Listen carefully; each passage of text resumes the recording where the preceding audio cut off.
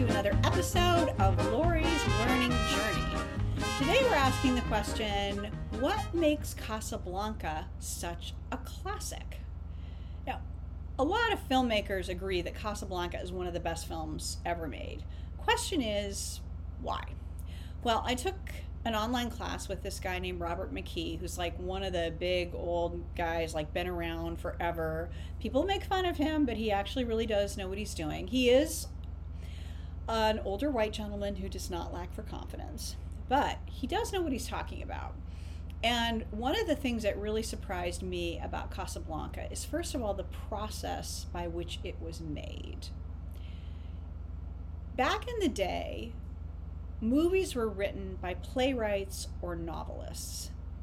There weren't people that specialized in movies. It was too young of a profession, I guess. So if you ask a filmmaker today to do a treatment for a movie, what they'll do is a 10-page overview of the movie so that whoever wants to produce it doesn't have to read the whole script. Well, back in the day, that's not what they did. What they would do is a treatment which was a writer's tool. And they would write out for every single scene, what does the character want? How do they go about getting what they want? What do they think is going to happen? What actually happens? So let's say a guy wants to ask a girl out. He says, will you go out with me? She says no. He tries something else. She says no. He tries something else. She says no. So that's what he wants. Then for that same character, what's their subconscious goal? And you always want the subconscious goal to be in opposition to the stated goal. So in Casablanca, Rick's goal is to be independent and to be left alone. But his subconscious goal is to rediscover the love that he had with Ilsa, right? So those two things are in opposition. Every single character does that. And so the treatment for Casablanca, which is whatever character wants, whatever character does in every single scene with no dialogue, was 250 pages long. And it was constructed with the thoughtfulness of a playwright of, we go to this place and we stop, we go to this place and we stop, and we go to this place. And how do the themes of the movie get echoed by every other character is a mirror of the primary conflict that Rick has and that Elsa has about where they're going to be together.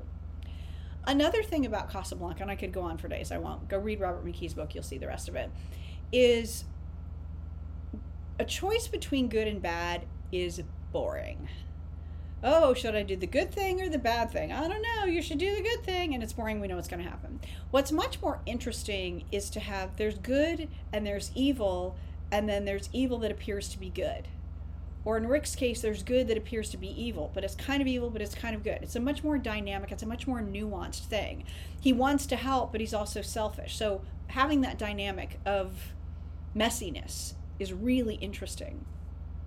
Rick's choice, as I said at the beginning, is he wants to be independent, but his subconscious choice is he wants to discover love. So which of those two is he going to get? Well, this is another great thing that really wonderful writers do, and I hope I will do someday, is the third choice. At the end of the movie, Rick has the choice of going with Ilsa and having love, or having Ilsa go with Victor Laszlo and choosing the independence and helping fight the Nazis. Which is he going to choose? He actually makes a third choice, which is both. He sends Ilsa and Victor Laszlo off on the plane to go fight the Nazis because he knows that Victor Laszlo needs Ilsa in order to be able to fight. But what does he say? We'll always have Paris. So his goal of rediscovering that love has happened because he's rediscovered Ilsa in his heart, and he will keep her with him forever. So he has both at the end of the movie. Oh my gosh, right? So now it's your turn. Go find a movie or a book that you love and think about what makes it interesting to you. Why is it such a good story? And just enjoy the craftsmanship of somebody bringing you on a journey of the messy truth that is life. I hope you have a really good time doing that. Thank you so much for listening. I really appreciate you being here. Hope you liked it. And please write, let me know how you're reacting, and I'll see you next time. Thanks. Bye.